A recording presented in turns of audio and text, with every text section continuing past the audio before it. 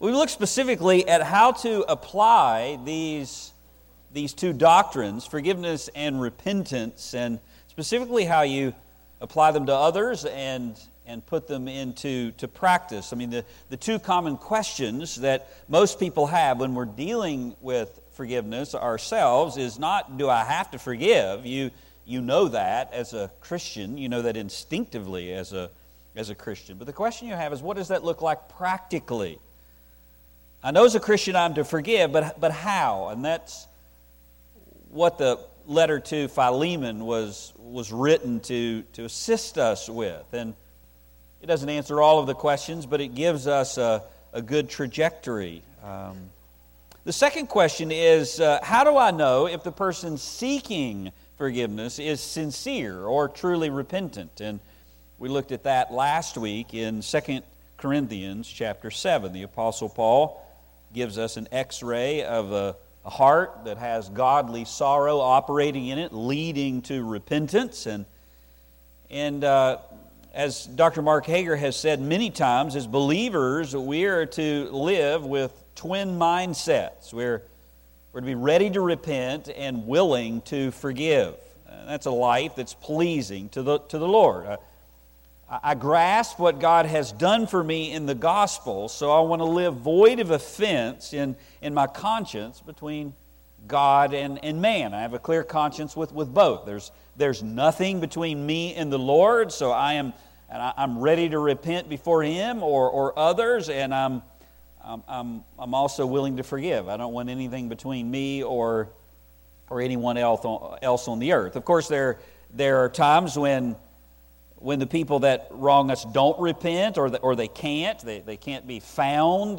Maybe they're dead, or maybe they're still in their sin. They just won't repent. And in those cases, you turn those individuals over to the Lord with a forgiving heart, and you trust Him to do right. That's I'm willing to forgive, even though they don't come to you because they can't. But for those situations where another person has wronged us and you're able to show them their faults and go through that process, like in Matthew 18, we forgive as Christ has forgiven us. And 2 Corinthians 7 provides for us that observable evidence of genuine repentance. It's not just mouthing the words, but there are things that go on in the heart by the grace of God. And in Matthew 18, we saw those two realities come together. We're given steps to reconcile, and the Lord shows us how serious God considers forgiveness. And last week we introduced the message with how Jesus illustrates that in the parable of the unforgiving servant. You remember, a slave owes a king a massive debt. He can't repay it, and so the king commands the man to repay the debt, and he's unable to do that, so his family has to be sold and recover whatever debt he can. And the man realizes this. He begs for mercy, and the master then responds with being moved with compassion. He releases him, and he forgives the debt. And it's a powerful picture of what God does for sinners. Unfortunately, in that same parable, the forgiven slave turns right around and won't forgive his own servant a much smaller debt. And when the king hears about it, he's livid. He calls him a wicked servant, and he turns him over to be beaten. And Jesus ends the parable by saying, "So my heavenly Father also will do to you if each of you from his heart does not forgive his brother his trespasses." And it tells us the Lord will deal very harshly with His own children who will not forgive. Jesus makes the same point in many other places when the disciples ask Him to teach us to pray. We pray, "Forgive us our trespasses as we forgive those who trespass against us," or our debtors. And when Jesus teaches them that in Matthew 6, He ends it this way: "For if you forgive men their trespasses, your heavenly Father will also forgive you. But if you do not forgive men their trespasses, neither will your heavenly Father forgive you your trespasses." We get that. But what if you're sitting here this morning and you're not Philemon, but you're Onesimus? What if you're sitting here this morning or listening and you're the one who needs forgiven? We've looked at this from the angle of the forgiver But how do these truths about forgiveness and repentance apply to the person who's on the other side of the coin? Philemon is an example of a believer who is called by God through Paul to forgive his runaway slave who's wronged him. And we learned how God asks us to do the same thing. But what if you're the one who did wrong? How does forgiveness apply to you? What if you have a record and it's black? You're not like the unforgiving servant. You're like the repentant publican who said, God, be merciful to a sinner. And now you've come to Christ and you begin to realize all that you've done. And what if you're saying, I know I did it. I don't need to be convinced, but I can undo it. What now? What do I do? Does the Bible have any hope or direction for me? And indeed, it does. And it's found in a very unlikely place, I think. It's actually tucked away in Colossians chapter 4 in these descriptions that Paul makes about his companions that are with him. So if you're not there, open your Bibles to Colossians chapter 4. Colossians chapter 4, we're going to be looking at verses 7 through 9. And you can't change the past, but if you look to Christ in repentance like we learned last week,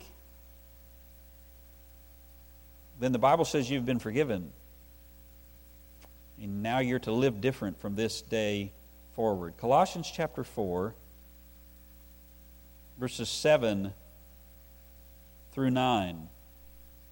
This lesson on forgiveness is embedded in the farewell instructions from Paul. And Paul doesn't just communicate about this man, Onesimus, to Philemon, in his letter to Philemon, but Paul also mentions him right here in these closing words in Colossians chapter 4. And you can connect Philemon and the letter to the Colossians because it's the same author going to the same location, the same participants.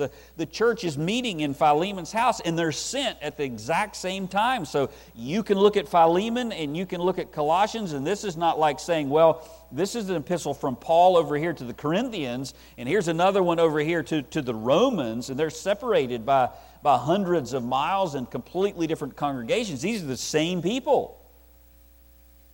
And Paul tells Philemon in Philemon 1:15, for perhaps Onesimus was for this reason separated from you for a while, that you would have him back forever. And he says God's providence was at work in sin, not causing it, but using it.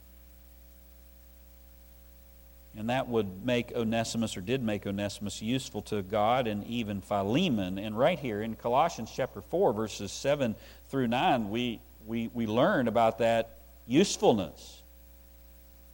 And you find how God views Philemon's slave now. Look, if you would, at verse 9 of Colossians chapter 4. He says, and with him Onesimus, our faithful and beloved brother, who is one of your number. They, that's Tychicus and Onesimus, will inform you about the whole situation here, where Paul's at, where he's in prison. Now, those are some striking words about Onesimus, because you've already read Philemon and you know what he's done. But here, with that same letter to Philemon, there's a letter to the church as a whole. And to the church as a whole, Paul says that Onesimus is a faithful and beloved brother. I mean, if you would read this, you would have no idea that Paul was talking about a former thief and a runaway slave, would you? I mean, or if you've read Philemon first, you wonder, well, maybe this is a different Onesimus. Maybe, it's like Daryl and my other brother Daryl. There's two of them here. And you say, well, maybe this was after a long, long period of time. After he went back and made it right with Philemon and did some kind of penance, maybe he worked off his debt. He stayed a while in a debtor's prison, but that's not the case either. In fact, these words about Onesimus were written before he even left to take the letter to Philemon. before he ever fulfilled or followed through with what Paul called Onesimus to do, and before Philemon ever forgave him. In fact, this letter to the Colossian church was sent with the personal one to Philemon. So here's a man with a very sinful past, and now having come to Christ with evident repentance. And here's the significance of verse 9. He is described the way he is, not the way he was. And that's some gospel hope for all of us this morning. In fact, in this three-part description of Onesimus, the way Paul describes Onesimus, I think you will see three descriptions that show how a forgiven person is viewed by the Lord. Three descriptions of how a forgiven person is viewed by the Lord. Number one, their past does not negate their future. That's found in the adjectives, how he describes them as a faithful and beloved brother. Their position is based on the present. He's one of you. And then their profit is determined by their ongoing faithfulness. Paul actually gives him work to do. Their past does not negate their future. Their position is based on the present, and their profit is determined by their ongoing faithfulness. Do you have a sinful past? I do. Grievingly, I do. Until 24 years of age, I could have cared less about the gospel, cared only about myself, to my shame. Have you wasted part of your life like me or like Onesimus? Are you still wasting it this morning? Well, I want to tell you today, you're not beyond the reach of God. And you're not beyond the hope of the gospel. And you're not beyond future usefulness for Christ. That may still be untold if you listen today. So the first statement that you see that is about Onesimus, and it makes it clear that his past did not negate his future. Look, if you would, at verse 7. We'll begin here with Tychicus. It says, "Add to all my affairs, Tychicus, our beloved brother and faithful servant and fellow bondservant in the Lord, will bring you information, for I have sent him to you for this very purpose, that you may know about your circumstances, and that he may encourage your hearts. And with him Onesimus, our faithful and beloved brother, who is one of your number, they will inform you about the whole situation." So Paul ends this letter to the Colossians that we've preached through verse by verse, including these verses here. And he ends with a verbal photograph, if you will, of several of his companions. MacArthur said it's like a group photo taken at the end of summer camp or at the end of a short-term mission trip. And then Paul begins to describe what each of these individuals in this picture will do. And the first one he mentions is a man named Tychicus, whose name means fortunate or fortuitous. And Tychicus, along with Trophimus, are the representatives that are with Paul on his third missionary journey from Asia. And they're carrying an offering to the saints in Jerusalem. You probably remember the great famine that occurred in Jerusalem between 45 and 46 A.D., and the Jewish believers there were in great need, and when they came to Christ, they lost everything, and so the church was taking up an offering for them, and the word gets to the church in Antioch, and the elders and the disciples there take up a collection, and they send Paul and Barnabas to Judea. And Paul was so moved by this act that he continued to do the same thing in all of his churches, and he gathered funds for relief from the churches on each of his missionary journeys. If you want to see an example of that, you can go to 1 Corinthians 16, which is where Paul tells them to take up funds, set aside funds weekly for the church. So he doesn't have to do that whenever he comes. And on his third missionary journey, Paul picked up some traveling companions from out of many congregations. There's actually 8 of them on that third journey, and Tychicus was one of them. He was the representative of a church in Asia, as I said, along with Trophimus. Now catapult ahead 6 years to the letter to the Colossians. And Paul is imprisoned in Rome, and he's been there for almost 2 years, and several men are with him. And he's already faced trials before Felix and Agrippa and Festus, and he's appealed to Caesar. And he is now sending word to the churches in Colossae and Ephesus, as well as a personal letter to Philemon, the patron member of the church. Tychicus is one of the followers with Paul, and he's a willing carrier of the letter. But along with him, verse 9 says there's this other man who was to also carry this personal letter to Philemon and face what he'd done. But notice the way that Paul describes him here. He describes him as a faithful and beloved brother. He uses two adjectives attached to one relationship. He's faithful. It's the word for pistos. He's beloved, agapetos, and then he is both of those as a brother. The NASB and ESV says our faithful brother, making it even more personal. Paul and the church at Colossae's brother. Now, I don't normally do this, but I think it's important in this case. If you would go to a Greek lexicon and look up the word for faithful, I mean, we normally know what words mean. We don't have to mess around with the original language in sermons. But this one is quite interesting. Here's what it says about the word faithful, which is what Paul starts with, a faithful and beloved brother. He's speaking about Onesimus. Here's what it says. The word means a person who shows themselves faithful in the transaction of business, the execution of commands, or the discharge of official duties. Now that's the very opposite in every single category of Onesimus in his past life. He was a runaway slave who was unfaithful in his master's business. He disobeyed the execution of his commands, and he didn't discharge his official duties. Instead, he used his official position to steal from the company. And the Apostle Paul even echoes this idea in 1 Corinthians chapter 4, verses 1 and 2.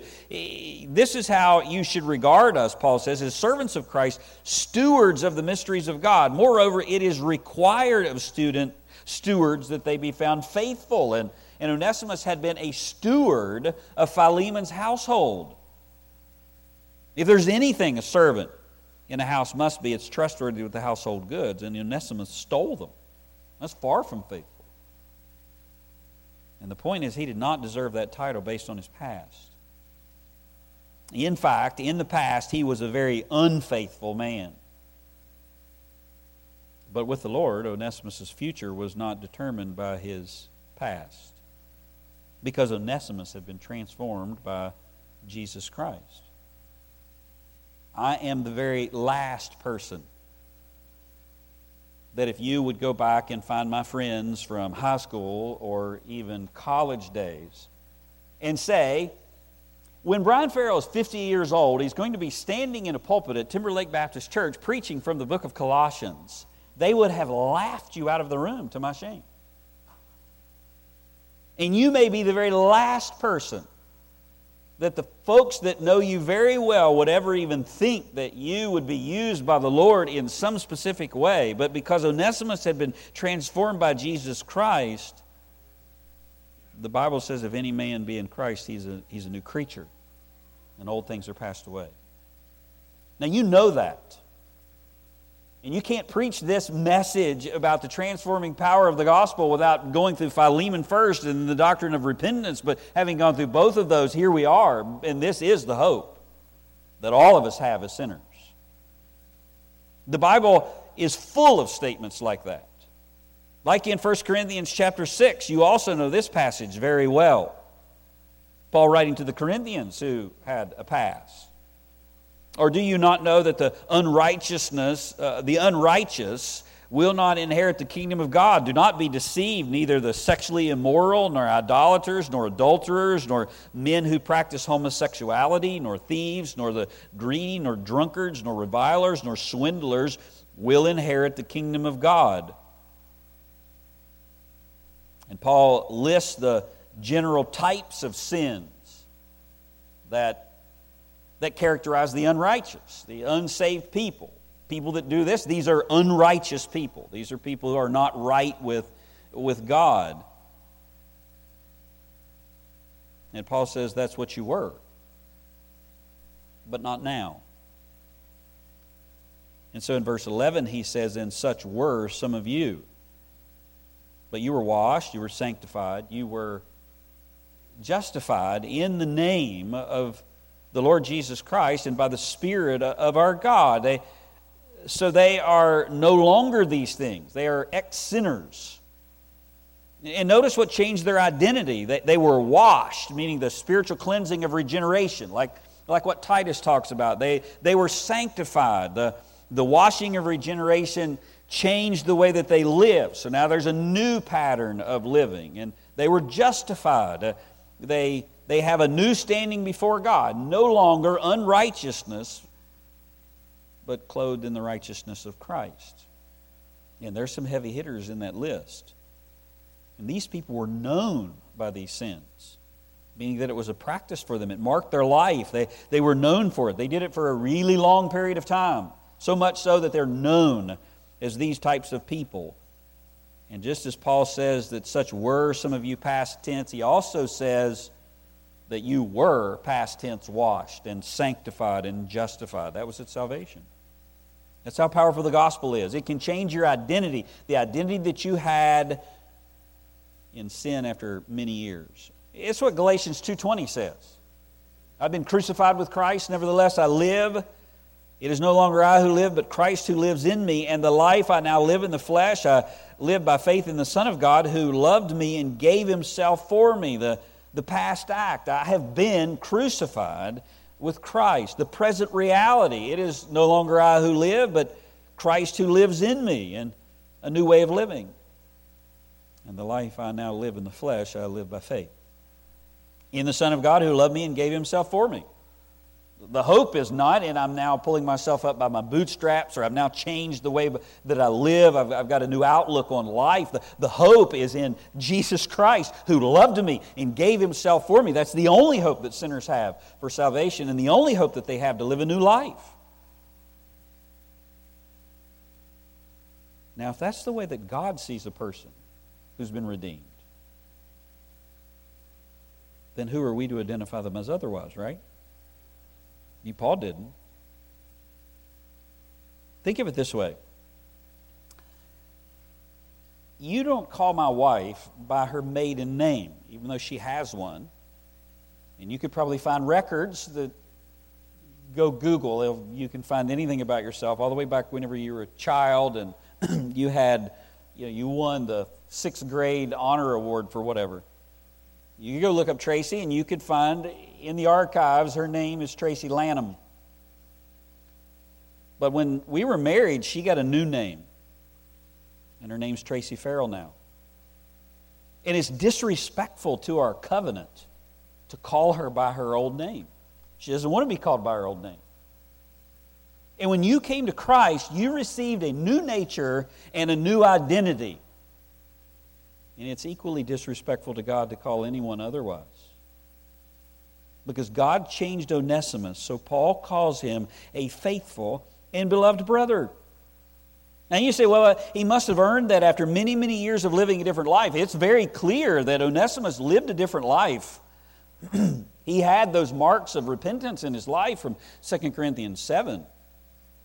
But it wasn't a long time before Paul wrote this letter. I mean, even if Onesimus was saved when Paul first arrived, which is unlikely, it was less than 2 years. In that short amount of time, he received the title faithful, while his whole life beforehand had proven otherwise. Now, that's how you make up for lost time. You have a past? I do. Is it ugly? It is. It's filled with sin and wickedness. You actually have no idea how ugly it really was. If you knew half of your sin the way that God understands it and know it, you would be so overwhelmed you wouldn't be able to lift up your head, much less look down your nose at anyone else. But listen to me. In Jesus Christ, all of that past is overcome in the cross. And you've got a new name written down in glory, as the song says. And now you can live a new life. You can't change the life you lived or what you were, but you're not that anymore. That's the power of Christ to change a person. And now as a new creature, you have a new position. And that's not only the case before God, but it's in relation to others. Let me show you the second statement here. Second statement reveals his position was based on the present. His past didn't negate his future, but number two, his position was based on his present. Look, if you would, at verse 9 again. And with Onesimus, our faithful and beloved brother, notice what he says next. He's a faithful and beloved brother. And he adds this, who is one of your number, or one of you. So Paul describes Onesimus to the Colossian church as someone who's one of you, or one of your number. Now, what does he mean by that?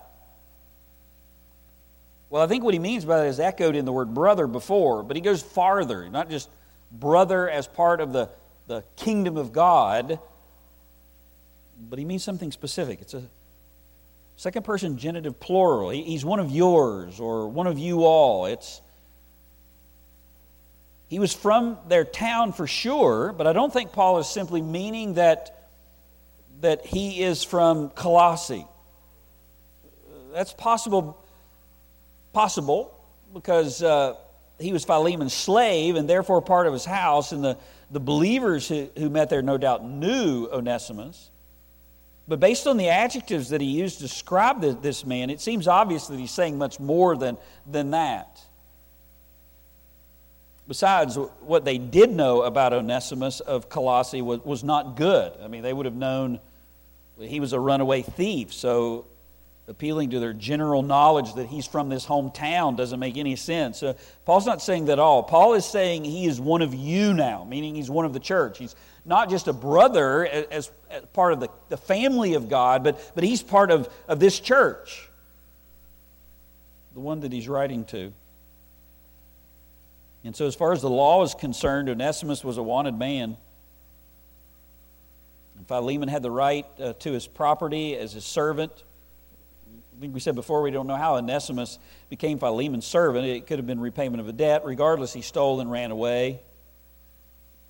As far as his past is concerned, he was an unrighteous man. He was unprofitable to God, unprofitable to his master, known as a runaway thief from this church.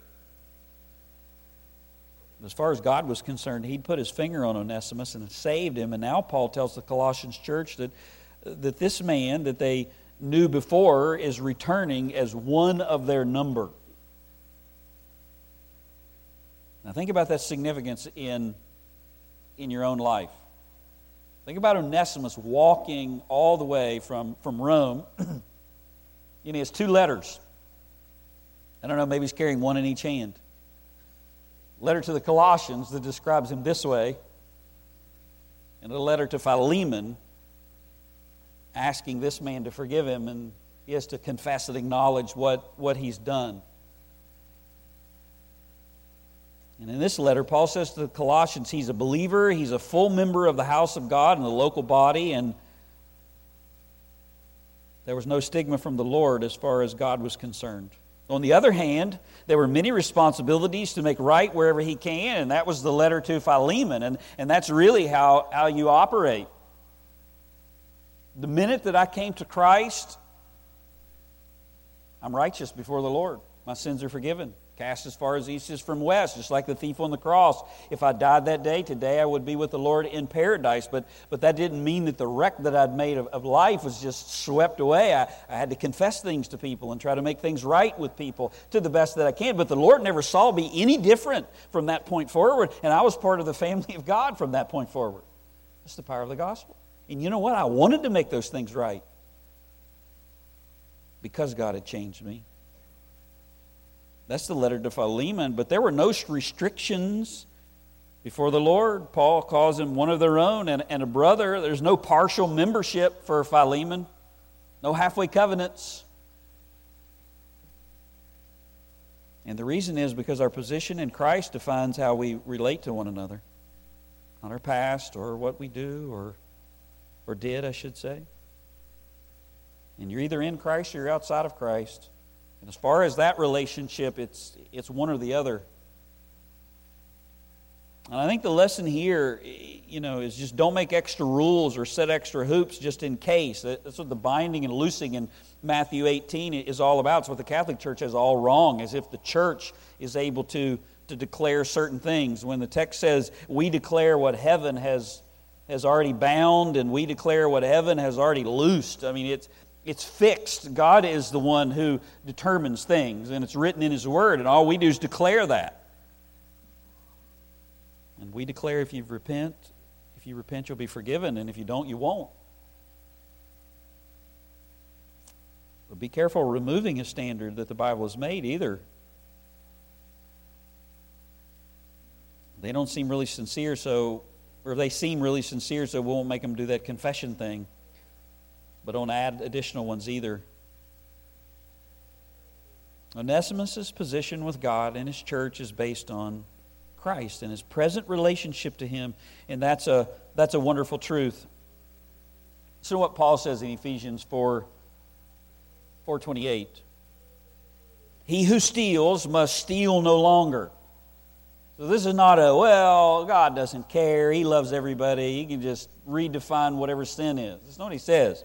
He who steals must steal no longer. But even beyond that, he must rather labor, performing with his own hands what is good, so that he will have something to share with the one who is in need. Have you been a thief? You're not known as a Christian thief, you're just known as a Christian. But as a Christian, you now work with your hands in order to give. Something completely foreign to you whenever you were just a thief. Are you a liar or a fornicator or a drunk? You're not known as a Christian drunk or a Christian fornicator. You're not known as anything other than your position in Christ and your present faithfulness. And the other way around is true as well. If you know Christ and you're not walking with Him today, your usefulness is based on your present. Spurgeon said, you don't offer a guest in your home stale bread, so don't offer God yesterday's life and labor. What are you doing for Him now, in the present, even though He saved you in the past? Onesimus' past didn't negate his future. His position was based on his present. The fact that he was in Christ. And the third statement that he makes about Onesimus is his profit to Christ in the body was determined by his ongoing faithfulness. Look at this verse 9 here. His profit was determined by his ongoing faithfulness. After he describes Onesimus as a faithful and beloved brother who's now one of your number, part of the church, he says that's Tychicus and Onesimus together, they will inform you about the whole situation here. Talking about what's going on with Paul. Now think about this statement in context of what's going on. Onesimus is coming back to own up to his crime and sin against Philemon, and the whole church knew about it.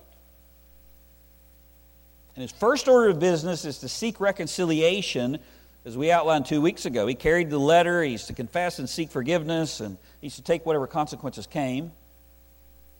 But Paul also expects him to do more than that.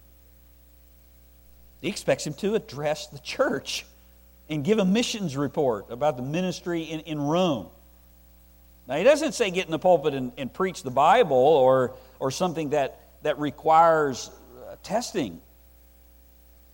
But he clearly gives him a job and a task to do.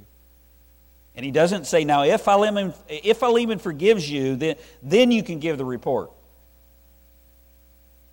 He knows Philemon well enough to know that as a Christian, he would not only forgive, but he would go far beyond what the apostle was asking. And he also knows the power of Christ and Onesimus as well, that he would do the right thing. So much so that he gives him a job after he does it. It's exactly what Jesus does with Peter. You remember Peter was God's spokesman on the day of Pentecost. But long before that, Peter was a spokesman for the devil. In fact, Jesus even says to Peter, "Get behind me, Satan," one time. Do you remember Peter's bold claim in Matthew 26? Matthew 26:31, Jesus is coming to the end of his ministry and getting ready to go to the cross, and Jesus makes this statement. This is God. Peter's already seen Jesus transfigured before him on the mountain. And he's so frightened over that. He doesn't know anything to say other than, let's make 3 tabernacles and stay right here. Jesus says to the disciples, you will all fall away because of me in this night, for it is written, I will strike down the shepherd, and the sheep of the flock shall be scattered. But after I have been raised from the dead, I will go ahead of you to Galilee. And Peter said, even though all may fall away because of you, I will never fall away. And Jesus said to him, truly I say to you, this very night, before the rooster crows, you'll deny me 3 times. And Peter says again, even though I have to die with you, I will not deny you. And then all the disciples said the same thing too. Now here's a cocky little rooster crowing long before the one in the courtyard opens its mouth, right? I mean, he's arguing with the Lord of glory. I will never deny you. And the disciples said the same thing. Yeah, we'll go to the death. We'll never deny you too. If you don't ever wonder about Peter's leadership abilities, one said, because people followed him. And here's an example of that. And the Lord knows that. And the problem is that Peter's not a very good leader. And so the Lord allowed him to fall in his pride to make him a good one. And you know what happened. When the time came to associate with Christ, Peter not only denied he was with Jesus, he cursed him. Matthew 26, verse 74 says, then he began to curse and swear, I do not know the man. And immediately the rooster crowed. And then Peter remembered the word that Jesus had spoken before the rooster crows. You will deny me 3 times. And he went outside and he wept bitterly.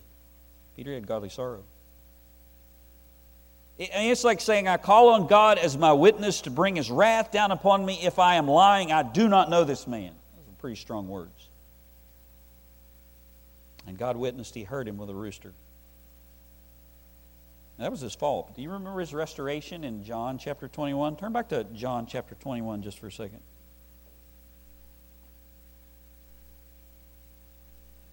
I want to show you that in the restoration of Peter, it's exactly the same as Onesimus. Peter wasn't done disobeying the Lord even after this, even after he wept bitterly, or being a bad leader for that matter. You remember they were instructed to go to Galilee and wait on the Lord? And Peter decides that he's done waiting, so he goes fishing. The exact same thing happens here. The rest of them said, we'll come along too. And they fished all night and they caught nothing. And then at daybreak, Jesus appears. You would at verse 4. It says, but when day was now breaking, Jesus stood on the beach, and yet the disciples did not know it was Jesus. And so Jesus said to them, children, you do not have any fish, do you? And they answered to him, no. Obvious, pretty frustrating. Then he said to them, cast the net on the right-hand side of the boat, and you will find a catch. So they cast, and then they were not able to haul it in because of a great number of fish. Therefore, the disciple whom Jesus loved, that's John, said to Peter, it's the Lord. And so when Simon Peter heard that it was the Lord, he put on his outer garment, for he was stripped from work, and threw himself into the sea. But the other disciples came in with a little boat. He left them to drag in the fish. So when they got to the land, he saw charcoal fire already laid and the fish placed on it and bread. And Jesus said to them, bring some of the fish which you have now caught. And Simon Peter went up and drew the net to land full of large fish, specifically 153 of them. Although there were so many, the net was not torn. And Jesus said, come have breakfast. Here's the restoration. We're to verse 15. It says, so when they had finished breakfast, Jesus said to Peter, Simon Peter, son of John, do you love me more than these? We don't know for sure whether he's meaning more than these fish or more than these men. Probably more than these men, because Peter's the one who said, although everybody will deny you, I'll never deny you. And Jesus uses a specific word here for love. It's a word for agape, and Peter answers with a different word. Lord, you know that I phileo you. And Jesus then says, then tend my lambs. He said to him a second time, Simon, son of John, do you agape me? He said to him, yes, Lord, you know that I phileo you. And he said to him, then shepherd my sheep. He said to him a third time, Simon, son of John, do you phileo me? Uses the same word that Peter does. Peter was grieved because he said to him a third time, do you love me? And he finally says, Lord, you know all things. You know. You know. You know that I love you this way. And Jesus says, then tend my sheep. Notice what he doesn't say. He asks him 3 times. 3 times he directs him of what to do. He's restoring him. One for each denial, but he doesn't give him a long list of penance to do. He doesn't give him a small job to see how I handle that one. He just says, based on the love that I have for you and the restoration I'm giving, then you obey me. Look at what he says next in verses 18. Truly, truly, I say to you, when you were younger, you used to gird yourself and walk wherever you wished, but when you grow old, you will stretch out your hands and someone else will gird you and bring you where you do not wish to go. Now this he said, signifying of what kind of death he would glorify God. And when he'd spoken this, he said to him, follow me. The first words that Peter ever heard Jesus say, the first words out of Jesus' mouth, he repeats right here. Peter was fishing along the Sea of Galilee when Jesus was calling his disciples, and he says, follow me, and I will do what? I will make you fishers of men. Now he says, follow me, I have a task for you. Do you love me? Then tend my sheep. Follow me, not based on your own will like you used to whenever you were younger, like when you made these bold claims. If you love me, obey me. And he did that because Peter was going to be the preacher of Pentecost and a great apostle. And just like Peter, Onesimus once served himself in unrighteousness, and now he serves Christ.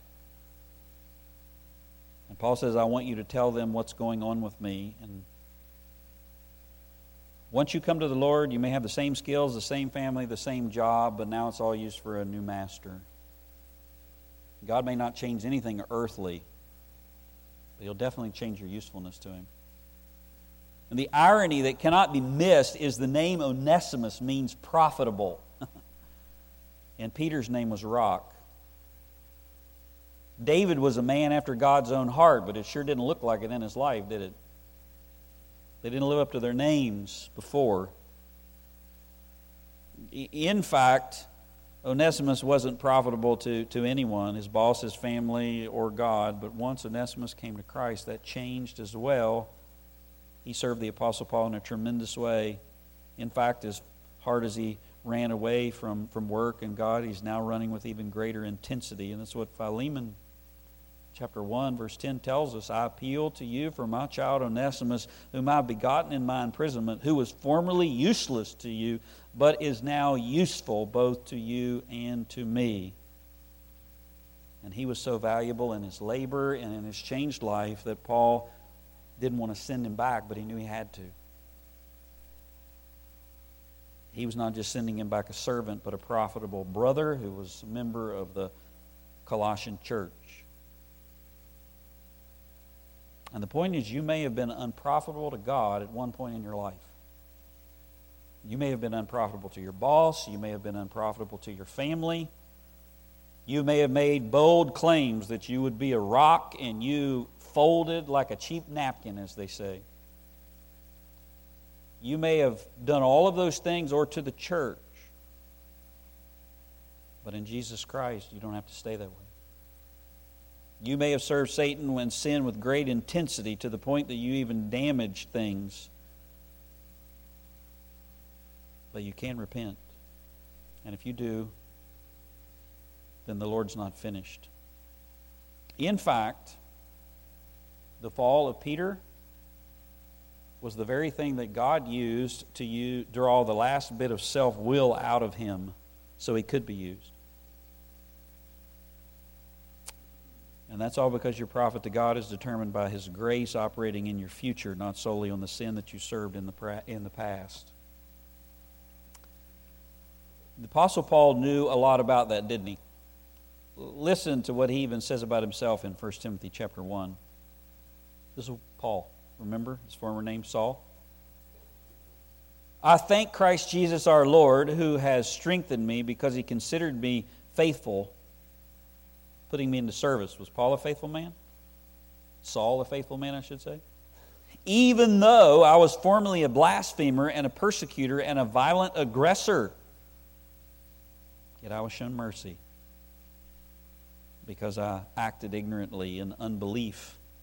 And the grace of our Lord was more abundant with the faith and love which are found in Christ Jesus. In verse 16, yet for this reason I found mercy, so that in me, as the foremost, Jesus Christ might demonstrate His perfect patience as an example for those who would believe in Him for eternal life. An example of Paul. Paul knew exactly how Onesimus felt. And you probably know exactly how Onesimus felt. But what about you? You have some time to make up? You have a past? Well, if you do, if you come to Christ, that's what it is. It's past. And if you've never come to Him, you won't do that by your own ability. You'll do that by God's Spirit, His work in you, receiving the work of His Son. 3 descriptions that show how a forgiven person, if you would do that, how the Lord would view you. Your past doesn't negate your future. Your position is based on who you are in the present in Jesus. And your profit is determined by your ongoing faithfulness. You can come to Christ and then waste the rest of your life. But you don't have to. Let's pray. Father, I am so thankful that I get the privilege to serve You. I'm so thankful these truths that Paul speaks about Onesimus. I'm so thankful that You give instructions, that You gave me instructions, even from the letter to Philemon, of how I could repent and make right things that were necessary. But, oh Lord, my hope is not in how another man sees me or even whether I'm able to undo things. Clearly, there are things that I couldn't. I'm thankful that I stand in the worth and work of Jesus Christ, clothed in His righteousness alone. And I will glory in that cross and serve You the rest of my life. I pray the same for everyone else in here. And I ask it in Jesus' name. Amen.